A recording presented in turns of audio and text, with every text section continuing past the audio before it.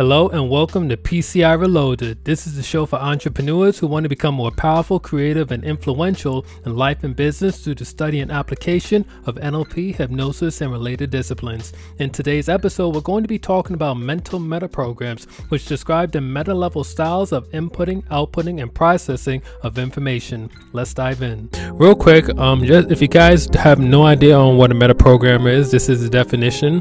A meta program is the programs in our minds that operate at a level meta to our content thinking, and it refers to the sorting devices that we use in perceiving, paying attention to information, and inputting and processing the stimuli around us. So there's a lot that's packed into that one sentence, but this kind of lays the groundwork for what we're going to be going over. So essentially, we use meta programs to help us with figuring out people, and pretty much we try to figure out people on a day-to-day basis as it is, even without knowing what the meta programs are. Now, whether we're trying to figure out what people's motives are, trying to second guess their intentions, or maybe even just psychoanalyzing without a license with whom we live with, we're constantly trying to figure out people. And there's also a great quote by a guy named Richard Simmons that says that people are not nouns but processes. So that begs a couple of questions. First off, how does a person think in a mode? Or how does a person talk, act, behave, and relate? And lastly, what patterns and processes describes this person's style for sorting or paying attention to information? Now, we can figure out all of this information just through understanding the types of meta programs that person has running. So if you have watched my previous video on what is NLP, then you're probably familiar with this picture already, but we're going to go over it real quick. This is the NLP communication model. So everything starts off first off with an external event that happens. So it could be anything that happens outside in the world. It starts off as just an external event. It's something that happens outside of us. And from that external event, we have filters that we use that delete, distort, and generalize whatever happened from this external event. And one of the filters that we use to delete, distort, and generalize is the meta programs, along with values, beliefs, attitudes, decisions, memories, all that good stuff. But for the purpose of this video series, we're just going to be focusing on strictly the meta programs. And then once we go through these filters, it finally goes into our internal representation, which affects our state and physiology. And it affects us also at an unconscious and conscious level, and based on how it interacts between our internal representation, our states, and our physiology, that's what goes and creates our behavior. So meta programs plays a very key role in how we perceive and how we interact with the world. So there's a couple of benefits of really just understanding what the meta programs are about and how to go about using them. First off, it's going to help you with appreciating other people's differences. Once you can understand that everybody kind of processes information a little bit differently than you, then you're going to have a deeper appreciation for how other people communicate and try to be a little bit more understanding of them. It's going to help you with being a lot more flexible in communication, because once you understand the type of meta programs that somebody's running, you'll be able to alter your communication accordingly. It also will give you increased prediction accuracy, as well as just an increased sense of empowerment, because you're going to be armed with information that a lot of people don't know or just haven't even heard of. So this is really going to put you in a very powerful state, and hopefully that you use this information for good. Use it to be able to improve your communication and be able to connect with people on a much deeper way. So the first types of meta programs we're going to be talking about is called the mental meta programs. So the mental meta programs are the meta programs that are involved in our thinking, sorting, and perceiving, and essentially they describe how our attention function in terms of how it attends and processes information cognitively and what it attends. So the first meta program we're going to be going over is called a chunk size. So just the overall concept of a chunk size, everyone has a personal preference in regards to the size of the chunk of information when thinking, communicating, learning, etc. So there's a couple of different types of chunk sizes that you could fall under. So inductive thinkers are people that start with specific details and move upwards to draw general conclusions. So a perfect example of an inductive thinker would be like a scientist. A scientist goes and they gather evidence, and then based on the pieces of evidence that they gather, they're able to generalize to much higher principles and draw general conclusions based on their findings. Deductive thinkers starts at the opposite end, where they'll start with general concepts and they'll move down with the more specific details. A perfect example of a deductive thinker would be like a philosopher. These are the type of people where they'll start general and they kind of like drill down to the specific. And then you have abductive thinkers, which are pretty much people that reason on the side, and these are the type of people that use metaphors and analogies. They're constantly comparing things to other things in order to make sense of things. So as a way to elicit this type of meta program, you can ask someone, when you pick up a book, what do you pay attention first? The big picture, the book cover, or specific details about its value? Another question you can ask is, if we decide to work together on a project, would you first want to know what we generally will do, or would you prefer to hear a lot of specific details? And another good question to elicit someone's chunk size is, what do you want first when you hear something new, the big picture or the details? So next we're going to be talking about relationship sorts. Relationship sorts are one of the two basic ways that we mentally work with and compare data when we first confront new information. So there's a couple of ways you can fall. There's a couple of categories that you can fall under. First off, there's sorting for sameness, which is where people who look for how things compare to a previous experience.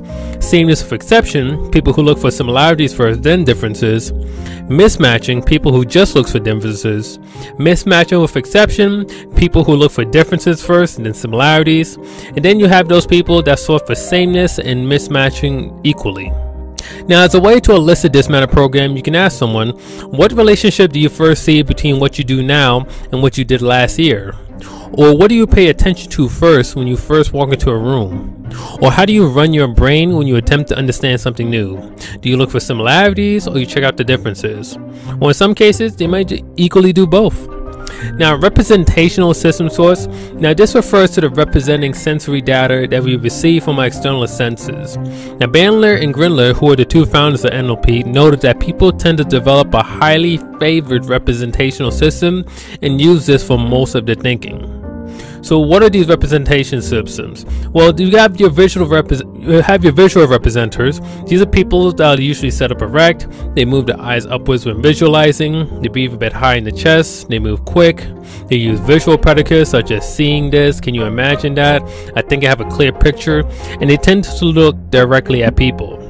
Then you got the auditory representers. These are people that tend to have the gift of gab. They demonstrate a sensitivity to volumes and tones and use a lot of auditory predicates such as, oh, I hear what you're saying, I got you loud and clear, it's soft, clear as a bell, that sounds about right. And they tend to move their eyes side to side when accessing information. Then you got your kinesthetic representatives. These are people that move their eyes downward when accessing and using kinesthetic predicates. They say, oh, hey, I feel what you're saying. They use words like touch, grab, warm, hot. They tend to breathe very deeply. And these people tend to move a bit slower compared to other people. And they use like a lot of gestures. Then you got your auditory digital representers. These people often have very little awareness of pictures, sound, and sensations. And they tend to live in a world of words. They love lists, criteria, rules, etc. So if you were to elicit the representational system source from someone, you would ask them, when you think about something or learn something new, which channel do you prefer? Or which channel do you use most commonly? And this can refer to either the visual, the auditory, the kinesthetic, etc. So next we have information gathering style. Now, pretty much the overall concept is when processing data, we can either focus on the internal world of our subjectivity or focus on the external world. So uptime refers to people that have full sensory awareness of their environment. When listening, they process data by attending descriptively to the other person's responses. A downtime type of person is people that go inside of themselves and their internal awareness and have their own sounds, images, sensations, and they believe those internal sensations provide the most compelling data, and they tend to become blind and deaf to the external world. So a way to elicit someone's information gathering style, you can ask them, when you listen to a speech or conversation, do you tend to hear the sensory-based information, or do you go inside and listen for what the speakers mean? Or you can ask them, do you want to hear proof and evidence from the outside, or do you take more interest in your internal thoughts about it? Next, we have the epistemology sort. And essentially, there are two key ways that we can gather information from things, and that's by either using one's senses or by intuiting, by following your intuition, in other words. So you got pretty much two types of people here. You got the sensors. You got the people that use their senses primarily for gathering information. These people tend to prefer dealing with concrete and actual information, and they function primarily as pragmatists and empiricists. Then you got your intuitors. Your intuitors are people that gather information through non-sensory means. They tend to approach things abstractly and holistically, and they look for relationships, possibilities, and appraise the larger significance of things. So a way to elicit someone's epistemology, you can ask them, if you began to study a subject, would you take more interest in facts and their applications for the now, or would you find more interest in the ideas and relationships between the facts and their application for the future? Okay, next we got perceptual category sort. Now, some minds operate more skillfully in discerning broad categories, while other minds are more precise with determining the gray areas or the in-between polar areas. So you got the black and white type of people, where they allow people to make clear and definite distinctions, and this often motivates someone to make a quick decision and adopt a more judgment perspective. And then you got the continuum type of people, which pretty much allows them to think at much finer levels, make fewer judgments, and they tend to be a little bit more indecisive. So a way to elicit this is to ask someone, when you think about things or make decisions, do you tend to operate in black and white categories, or does your mind go to the steps and stages in between? Next, we have attribution style. Now, we can either look at the problems, dangers, or challenges of a situation, or the opportunities, possibilities, or excitement, which in turn create either a worst case scenario or a best case scenario respectively. So for the attribution style, you got the pessimists. The pessimists are the people who see problems and difficulties first. They tend to derive in fields like quality control analysis, troubleshooting problems, and proofreading. They always tend to be looking for what's wrong, but that's not necessarily a bad thing. That's just how some people's minds are programmed. And then you have the optimists, which these are the type of people who move through life with golden perspectives of dreams and visions. They can catch a vision and they can keep people motivated for the long term. So neither one of these things are necessarily good and bad. It's just a way of looking at things. So for elicitation, you can ask someone, when you look at a problem, do you tend first to consider the worst case scenario or the best? Does your mind go to problems and difficulties, or opportunities and positive challenges? Next, we got the perceptual durability sort. Now, this metaprogram addresses the quality of our mental constructs in terms of permeability or impermeability. So what do I mean by that? So you got the impermeable construct people. These are the people that typically move through life with ungiving beliefs and belief systems. I mean, once they have a belief, it's pretty much set in stone. Well, with permeable construct people, these are the people that are able to create mental constructs that are capable of being revised and extended in the light of new experiences.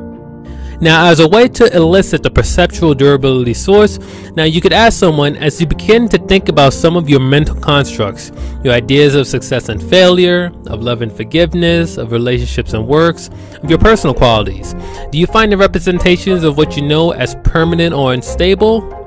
And how can you tell? Next, we have the focus sort. The focus sort refers to how much of the environment a person characteristically screens out. So there's two types of people. You got your non-screeners and your screeners. Your non-screeners are people who see, hear, smell, and otherwise sense a great deal of what goes on around them. They often experience places that are complex, and they become overloaded with triggers for self-distraction. Next, you got your screeners. Your screeners are the people who move through the environment in a focused way that's screening out less relevant elements. So as a way to elicit this, you can ask someone, when you think about the kind of places where you can study or read, can you do this everywhere? Or do you find that some places seem too noisy or have too much of other stimuli that prevent concentration? You can ask them another question. Describe your favorite environment for concentrating on something. Or, how distractible do you find yourself generally in life, whether it's reading, playing, talking, thinking to yourself, etc. Next, we had the philosophical direction.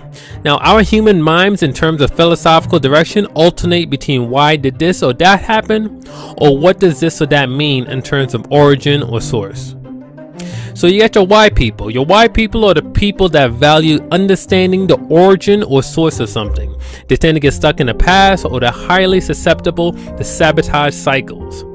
The how people are people that sort for the usefulness or purpose of things. They tend to be solution focused rather than problem focused.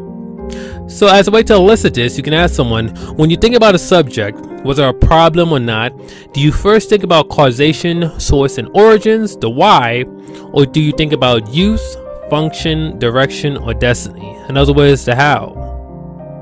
Next, we got the reality structure sort. Now, this is how our minds think differently about the territory of reality, whether in terms of something static, permanent, solid, eternal, etc., or is it something changes, is it processes and movement. This determines the kind of map that we use in navigating life. So for the reality structure, you get the Aristotelian and the non-Aristotelian. The Aristotelian, or people who think of reality as static, they tend to view life from a macroscopic or microscopic perspective, and they live in a world filled with things, objects, people, etc. Now, a non-Aristotelian type of person, or people who thinks in reality in terms of processes, they tend to view life from a submicroscopic level, which enables them to have an appreciation for the quantum levels. They also use a lot of verbs, functional language, and behavioral descriptions. So as a way to listen to someone's reality structure, you can ask them, when you think about reality, do you tend to think about it as something permanent and solid, made up of things, or do you think of it as a dance of electrons, is a fluid, ever-changing, made up of process, very non-Aristotelian? Next, we have the communication channel preference. Now, the way we receive information from our environment comes from two primary channels, verbal and nonverbal. Now, both of these channels can provide a multitude of messages and data, but some people usually tend to favor one channel over the other. So as a way to identify, you can either be a verbal type of person. These are people that focus primarily on what other people say, the languages, the terms, the phrases.